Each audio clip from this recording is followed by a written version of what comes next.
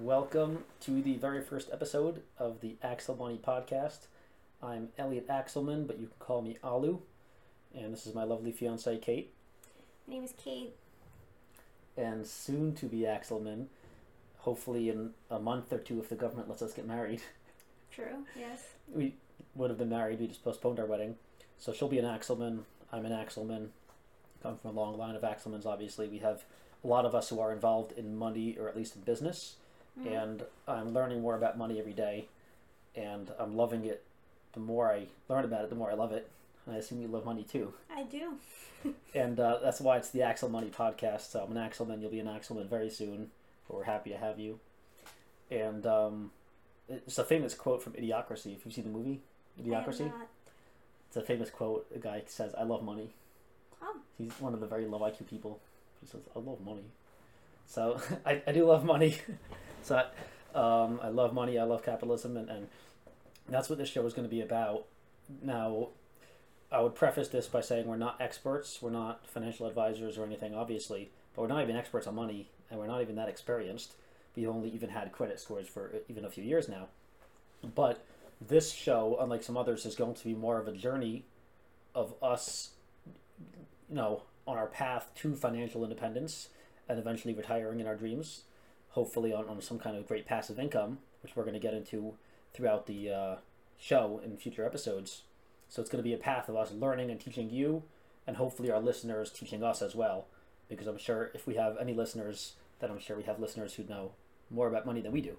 But it's going to be a path of us learning about money. I've learned a lot about money and something about investing the last few years. You've learned a lot about money, credit scores, jobs, houses. We bought a house, so we learned that. So we've learned a lot, and we're constantly learning more every day. And all the other Axelmans, we have a big family, all the other Axelmans have, some relationship with money that I don't, so we all have a unique perspective. We've all made some money, some have made more than others, some are studying business, money, accountants, law school, business law, some have dealt with $100 million mortgage refinance deals, so that's a lot of money going through their hands. So we have a lot of experience of varying perspectives on money, and hopefully if my family members are willing to be guests, in each week we'll have them, and then eventually some other friends as guests on the show. Yes, we also have friends that used to work in a bank, real estate, brokers, so people who not necessarily are experts but do have at least some perspective and some experience, some background with stuff about finances.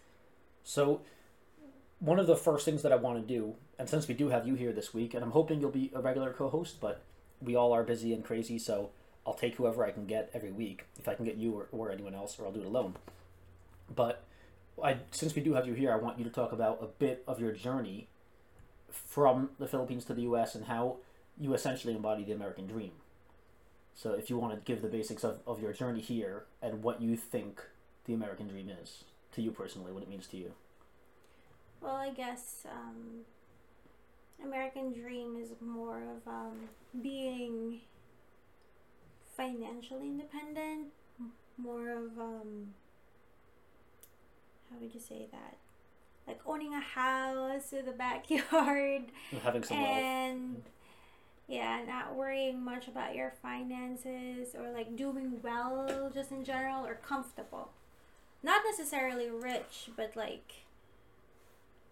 guess I had that idea coming in.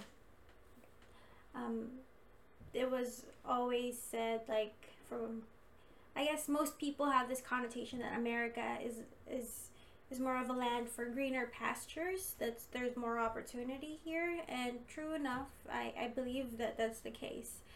When I was 19, I moved to New York City with my family. I started working, and a month after I got here, as soon as I got my green card, started working at McDonald's, minimum wage, $7.25 an hour. In New York, that's still low. But yeah, I worked there for 8 months, and since I had I went through nursing for a year, so my aunt was able to get me into a hospital job for comfort Is care. it a tech or something? Yeah, it functions more as like Aid. an aid. So it's more like bathing, feeding patients, stuff like that. So it was very basic. But I got laid off 3 months in. I was doing great because that was like my first job that I was like making more than $7.25. Mm-hmm. It was what, $16 an hour, Great. and that was big when it was 2011. I was like, oh my god, I'm rich, but I'm really not.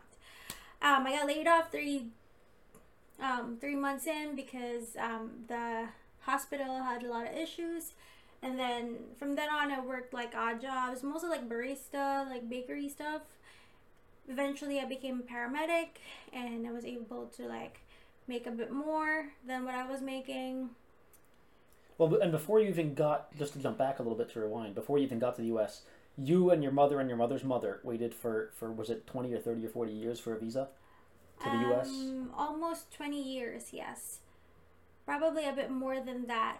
Because the whole process kind of got stopped when my deceased grandmother passed away. When she passed away, the whole process stopped. And my relatives over here in New York had to kind of like restart the whole process. Mm-hmm. So that was another like I think it was more like 2-3 years because there were a lot of people pushing for it. Mm-hmm. And a lot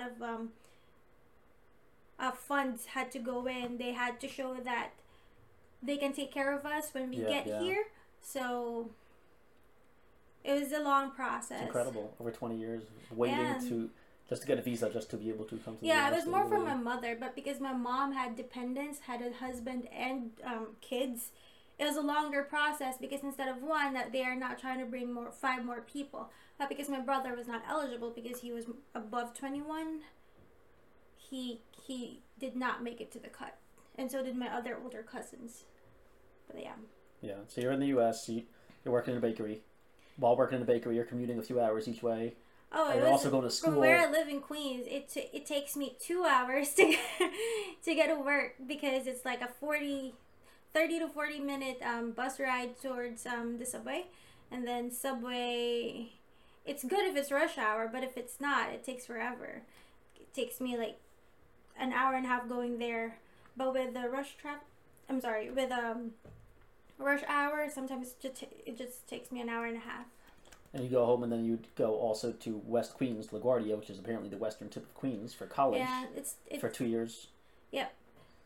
My school at that time, when I was taking my associate's degree, was LaGuardia, which is at the edge of and you were Queens. On the eastern border of Queens. Yes. And LaGuardia is so literally like point to point. That takes also an hour and a half.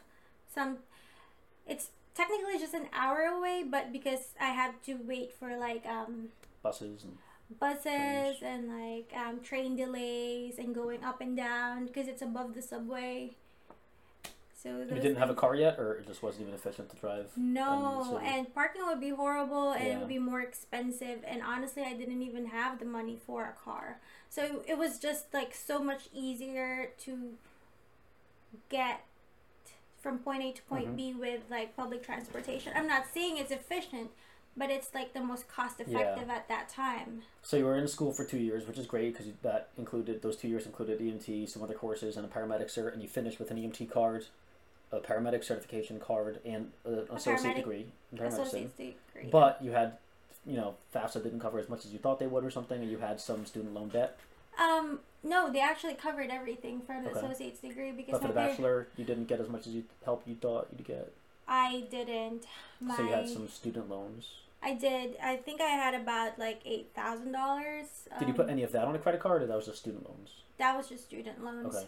It was such a sudden thing because I don't know how everyone else, City College of New York with FAFSA, they kind of suck. They really do, honestly. It's like it takes you by surprise. Yearly, you have to fight. To get what you... To prove yourself that you are eligible. Which is, it's just right.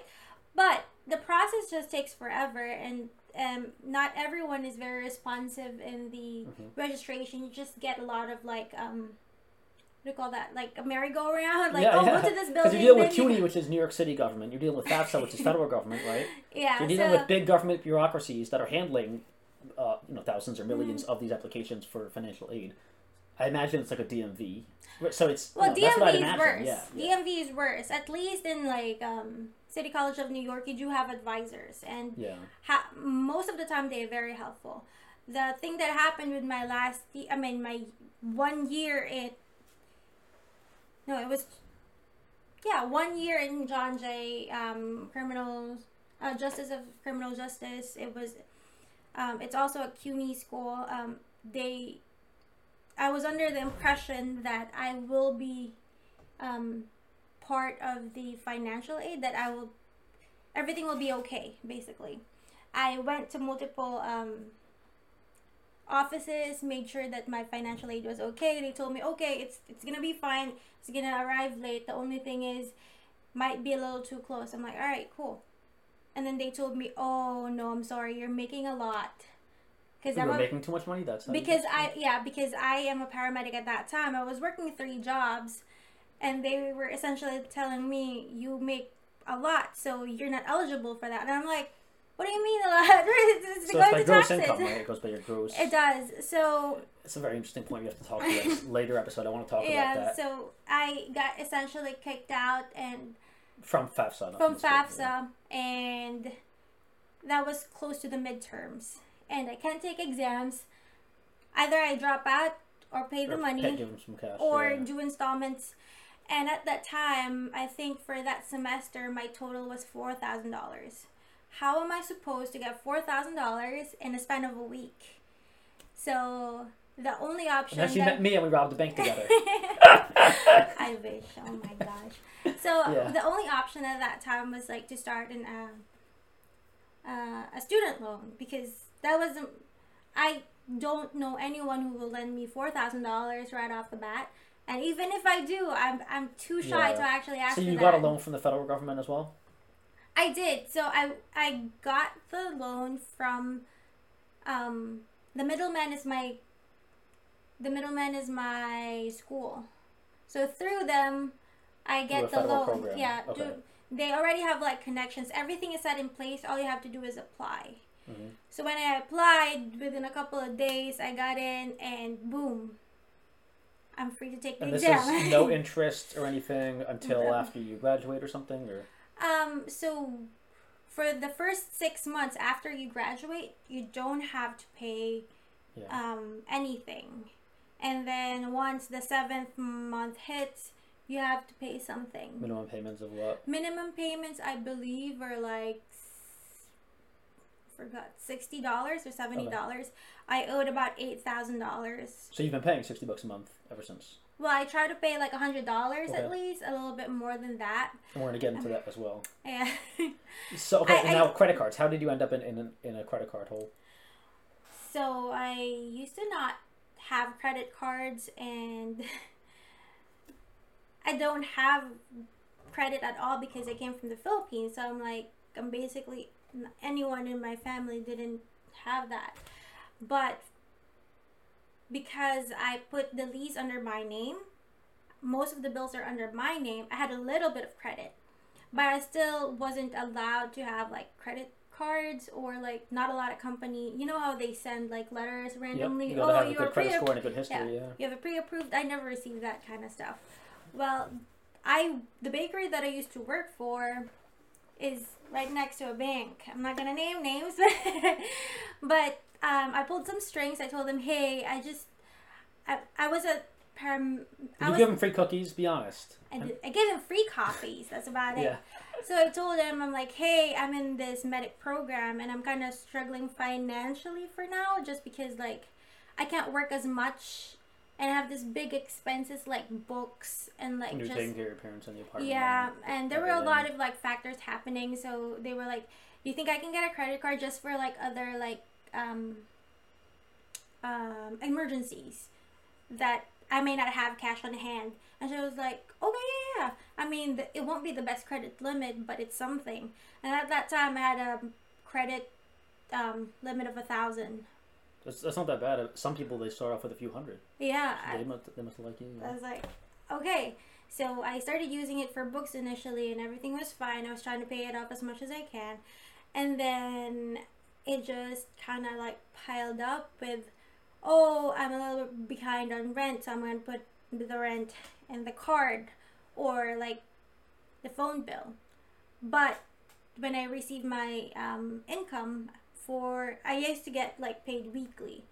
I didn't have good budgeting skills at that time. And even if I did, I tend to like, oh no, I'm going to pay it back the next week. That kind of mentality. So eventually I kind of just fell into this loophole, and I'm like, and then my credit limit kind of like started increasing. They increased it. Because we spend a lot, they increase your credit line. Yeah. Yep. And before, when I was very good with paying it, it would, and then I would still incur like, debt. It raised my limit to about $30,000. And I'm like, all right, this is not good. They increased it, and then it just kept on piling up, and that's when the whole loophole kind of like, I was stuck in a loop. Yeah, I was stuck in a loop for a while. But yeah. And medical bills or anything for your dad you put on credit cards or no? Not really, no. Okay. So it's mostly just the regular... It's mostly just like the regular bills, and because I was also stressed at times, I also use it to go out and like reward myself. Yeah. Also like small things for emergency stuff for my car. When I had a car, I'm like, oh my gosh, so I just need this tires. Around probably 2-3 years ago now, we were talking. We've been dating 5 years. 5 years. So around 2 years ago, we moved to New Hampshire 3 years ago. We rented for a year. We bought a house 2 years ago. And we'll talk all about the house and what we learned financially from that. It actually wasn't as big of a nightmare. It wasn't that big a deal buying a house. It was all pretty smooth and quick, considering what we thought it would be. It's a bit smoother than we thought. Yeah, we thought it would be hell, and we were busy working, and our realtor took care of most of it. And we paid a few bucks, and we just got into the house, and now we have a mortgage. But we were in the apartment, so this is over 2 years ago. We were talking, and I finally found out your credit score, and then it was like 5 something, and that you had some credit debt and some school debt. Yeah. So I used to have at least like 6. What was the credit score? My initial credit score when I started having the credit cards and everything else was about like 650, and then. When we had the conversation. When we had the conversation about 3 years ago. It was at 560. It was at 560 because I missed a couple of payments, other things, and I wasn't paying it off as well as I should. And what did I say to you when I saw that your credit was 560? Pay it off. I said, yeah, let's pay it off. Let's do it. The credit card. Yeah. It is what it is. Let's get it up. Yeah, we made the solid plan on how to tackle this problem, how to handle the debt, and I did it. Yeah, you were making money, and right away you started paying a few $100 or a few $1,000 a month. Yeah. And then you blinked, and next time they looked at your credit, next time they reassessed it, it was like 700 already, and then it started climbing up. Or no, it was like 600, and then within a year, it transitioned from 560 to 700. Yep. And then from then on, it just stayed within. Right now, as we speak, it's about 760. Which is incredible. Yeah. Literally excellent. Yeah. Literally. It's good. And you only have a few dollars left to pay on your credit cards. Yes. From like over 10,000 or something, down to only a few. Yes. A few bucks left, and then your credit's going to be incredible, probably better than mine. I hope so. And then I'll say here, because again, this is learning. I'm learning. We're all learning, and I'm going to tell you what I've learned. I said pay off your credit cards first, because she had some credit cards and some student loans. And you still have how much in student loans? Do you know? It's still at like 4,500, 5,000. Because I paid great. Not a lot. So politically, my guess is that, and I don't want to talk too much politics, but my guess is that where the U.S. is going, I think most voters on both sides in general, one of the few things they agree on is that they want student debt, borrowing from the federal government, maybe all debt or all debt backed by the federal government, which is I think around 80% is ultimately federal, as opposed to private borrowers. So I think they want it to be forgiven. So what does that mean financially for the U.S. dollar and for the U.S. financial system? I don't know. It could get really hairy. But I think that in the next 5 years, That's where I see it going. So they may just forgive all the debt. That's why I said pay off your credit cards now, because that affects your credit score, and because they're hurting you to the tune of 18 to 20% every year. So it's interest is hurting you, and it affects your credit score. So two big reasons to pay off the credit cards first and prioritize those. And there's a reason not to even worry about student loans. Make the minimum payments. I don't want you going to jail, because I do want this wedding to happen. But so make the minimum payments, which is $60 a month. I was hoping it was like 25, but don't worry about you paying any extra. I would just pay the minimum. That way, they don't send the IRS after you or collections or something. And because it might be forgiven in a year, and then there are different kinds of student loans from what I heard, and what I got essentially was like a 10-year plan. Okay. Meaning what? Meaning I have to pay the $8,000 within 10 years with a very little interest. Anything, if I don't get to pay that 10 grand, that's when I'll incur more interest. Okay, after an 8-year period, 10-year period, the interest goes up. Well, it will be another talk with okay. What do you call that? Interesting. Yeah. Well, again, it's only, you said 5,000 left. Yes. That's not that big a deal. So again, I would make minimum payments. It's really not. I could have paid it off in a year. If in 8 more years it hasn't been forgiven yet, I would be surprised. And of all the political predictions I've made, every single one has come true, right? So if in 8 years, again, I could be wrong, but if in 8 years, whenever that time period is up, they still haven't forgiven student debt, you'll have like 4,000 left, and just pay it off. It wouldn't be a big deal to you. It's not a big deal for me, because it's like literally, I don't know anyone else who have a student debt of $8,000. Most of the people I know have $100,000, 50, minimum of like 20. I think the average is around 30 grand. I think. And admittedly, I did get lucky, and my parents weren't making a lot, so I did qualify for some stuff, but it would have been really bad. It's almost like if you are going to school, don't work. Well, they incentivize you to not make a lot of money. And that's what I want to talk about. There's the whole, so you understand the drop-off. It should be a slope where if, there shouldn't be welfare, but if there's welfare, there should be a slope, right? You make a certain amount, you get certain welfare, you make a little more, you get a bit less welfare, right? What happens is at some point there's a cliff where if you make more than maybe 40 grand a year, they cut you off, you're dead. HUD cuts you off, and maybe WIC and food stamps and a whole lot of other stuff and Medicaid cut you off and you're dead. So if you have a choice, and this is binary, not spectrum, this is a binary choice to get a raise, so go from making 38 grand to 45 grand, you're going to say no to the raise.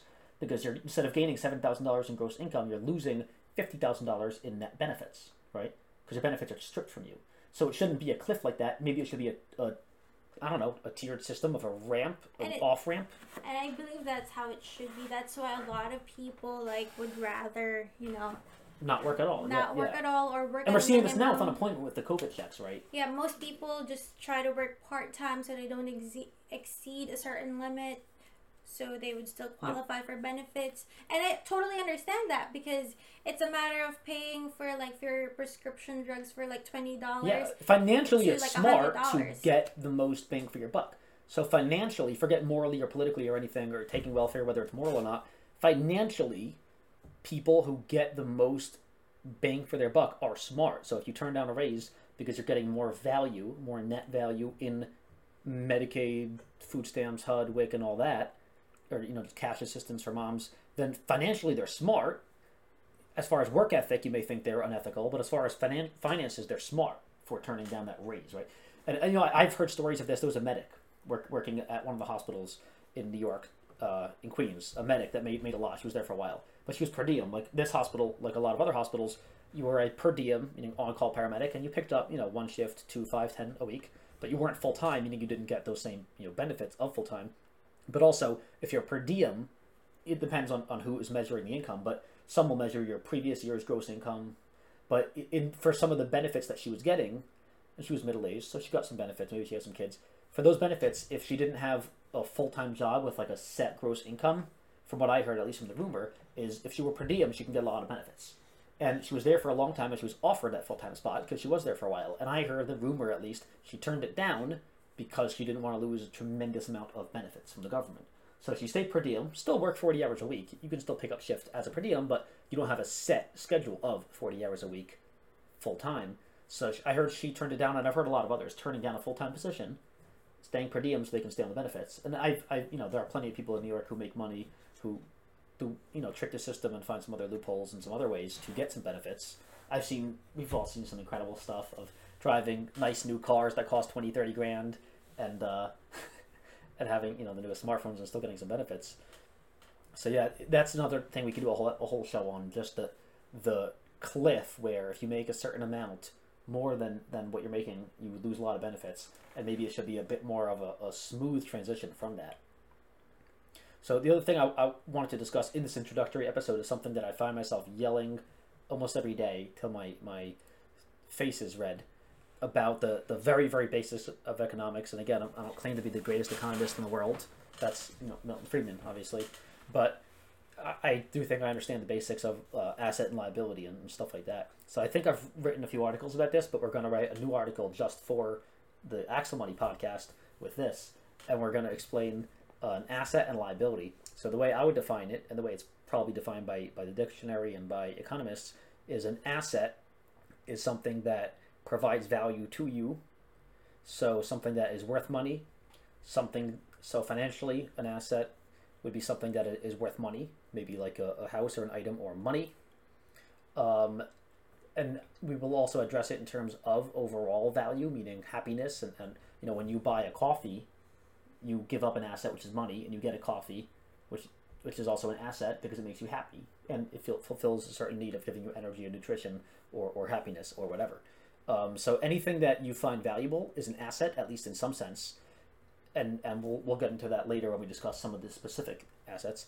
And a liability is the exact opposite. It's something that is a detriment to your financial bottom line, or something that costs you something. So if it costs you money, if you are spending money on it every month, it's financially a liability. If it's hurting you, if you're hemorrhaging, then it's a liability.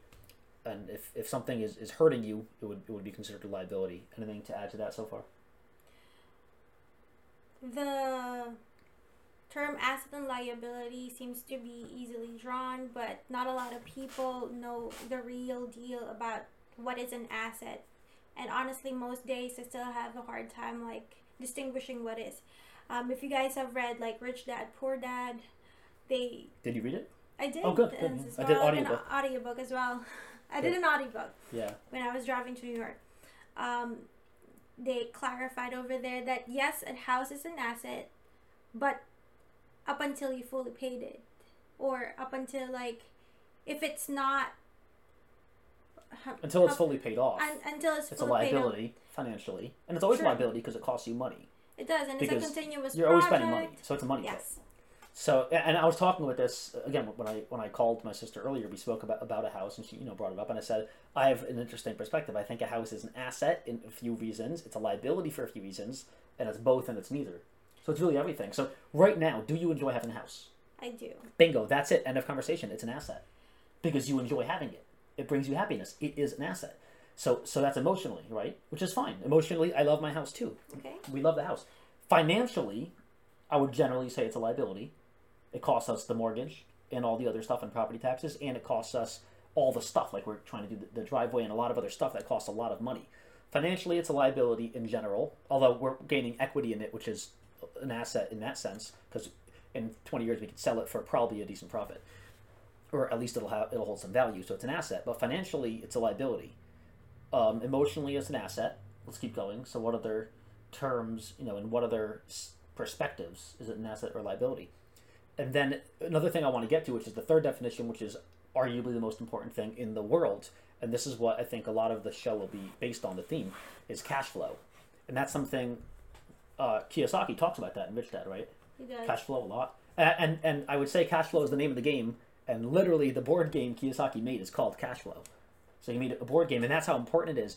And I didn't understand it till the last few days when I really started thinking about cash flow because of dividends, because I'm finally starting to invest a few dollars in stocks that pay dividends every month.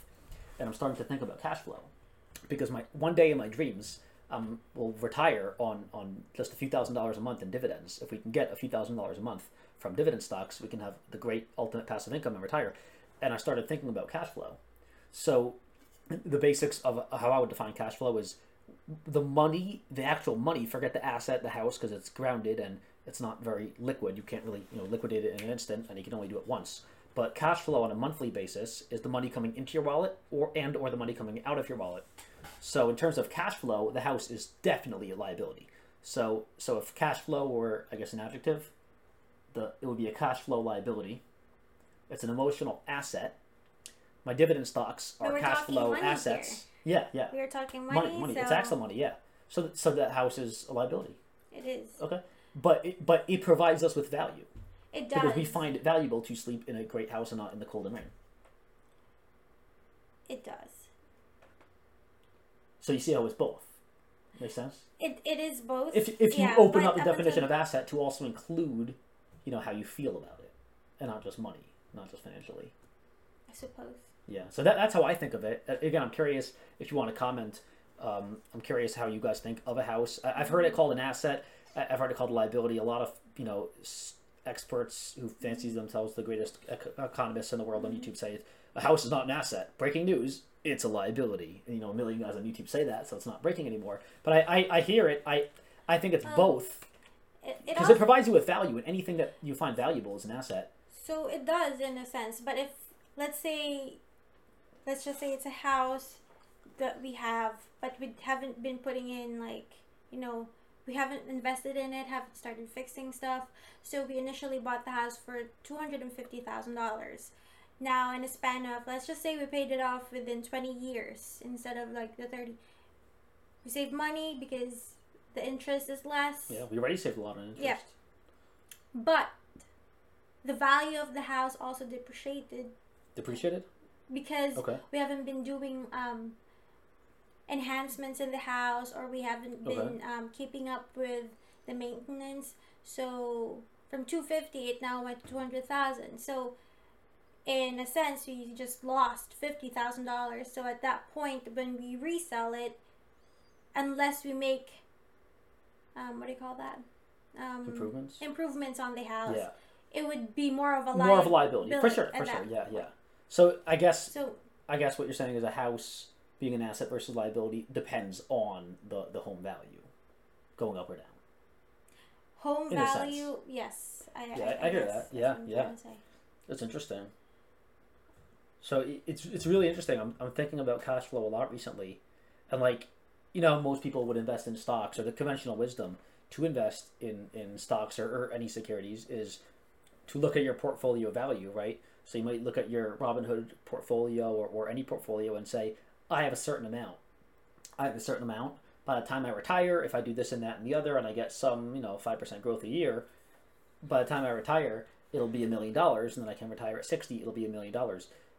But what I really want the viewers to understand is that $1 million, granted with inflation 2% compounding per year, that $1 million may really be worth around $500,000 in 50 years when you retire. But forgetting that, the $1 million, you can only use it once, right?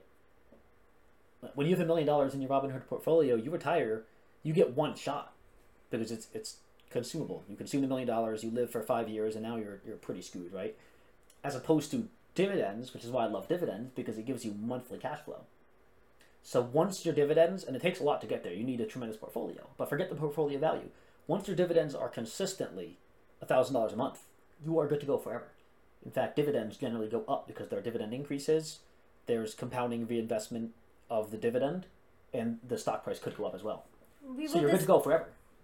We will discuss this more in detail in our next few podcasts. Yeah. So I was thinking about that. Once you build up to a good dividend portfolio, you get money forever. As long as they're reliable stocks or ETFs, you can get money forever and ever. And the value of the portfolio doesn't even matter that much. It could say $1 million, $500,000, $3 million. It matters what your cash flow is every month, right? Because if you withdraw it all and spend it all, you only get one shot to piss it away. Once it's gone, it's gone. But if you're getting dividends every month, then your principal stays there forever, and it just gives you a few $1,000s a month. And that's why I love, dividends. It's just cash flow, and the cash flow in and out. That's all that matters at the end of the day. True, but it also depends on how much investment you put in that specific, let's say, stocks that gives you dividends, and also the stability of that stock. Because if it is a highly volatile stock, then from a dividend of 3, it would just give you like 1 to 0 or something like that. Well, that's a great point, and we can do a full show on that. And I think what you're getting at is the higher the reward, the higher the risk in general, which is pretty much a rule that applies, in almost 100% of cases in economics. Yeah. Of the higher the potential reward, most likely the higher the potential risk. And that's why what I recently did, because I'm still a baby investor, I'm still learning, is I had some money in some stocks and ETFs that said these crazy numbers like the dividend yield. So the annual 20, percentage. Yeah, crazy 25%. numbers.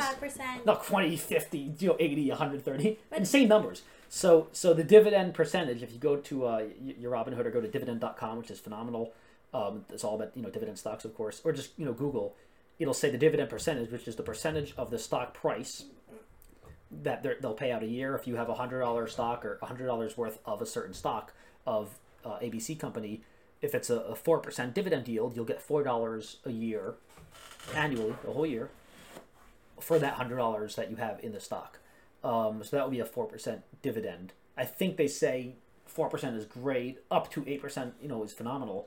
Anything more than 8%, it's such a big reward that, high reward, high risk. And they say it's probably a risky company. Now, the other thing I think I learned also about high dividends, because as the market went down, the last 6 months, the market, it plummeted. It's kind of going up and down a little bit, but the market plummeted in the last few months.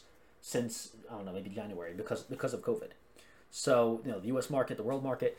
So, as the price goes down, and this is how I think it works, and I'm sure commenters will correct me if I'm wrong. And I don't know if I explained this to you, so see if I could explain this and see if you understand this. The dividend yield measures the last dividend payout, let's say quarterly, monthly, annually. Let's say annually, to make it simple. It measures that versus the stock price, right? So, if there's a $100 stock, one share of ABC is $100. The last payment was $17. It says, based on that calculation, it tells you the dividend is 17%. Correct. Now, that looks very high, and it's too high. It means it's too good to be true, meaning it usually is. The reason that it says 17% is because right now, when you're doing that calculation, when you open up your Robinhood that day, it's $17 was the last dividend it paid out for $100 in the stock annually. But the stock, when it first paid it out 6 months ago, was $1,000. But the stock plummeted along with the rest of the market. So now it's $100. Make sense? So now it just appears higher because now it's a higher percentage of what the stock currently is. I think that's how it works and why we have these super inflated dividend prices that are fake. Because the stock recently plummeted and now it looks like the dividend was very high because the stock was here and the dividend was here and the stock plummeted and now it looks like they're actually pretty close. I'm actually very curious. I think that's how it works. I'm curious because there are monthly dividends and quarterly dividends. Yeah. I haven't really compared, like, in my portfolio, which ones are the higher yields one. Are they the quarterly ones or are they the monthly ones? So that goes by annual, so it doesn't really matter in that sense because the dividend yield is the year that might be split up in quarters or twelfths. That's only the payout. Yeah, that's the payout per year. Per year. Yeah, and that's why in that spreadsheet that I shared with you, I know it's a big spreadsheet, you might not have seen that part. It's a tremendous spreadsheet I have for dividends.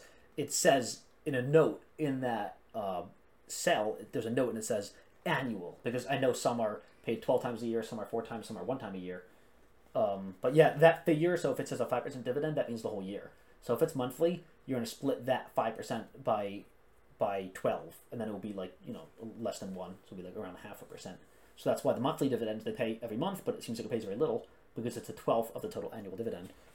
And we're going to get into all that, dividend stuff in a later episode. Hopefully we'll have an actual investing expert or someone who knows dividend investing or at least basic stock and ETF trading and investing to tell us. But yeah, I really want to get into that also in a future episode about high risk, high reward, and then other types of, investing or gambling, however you want to look at it.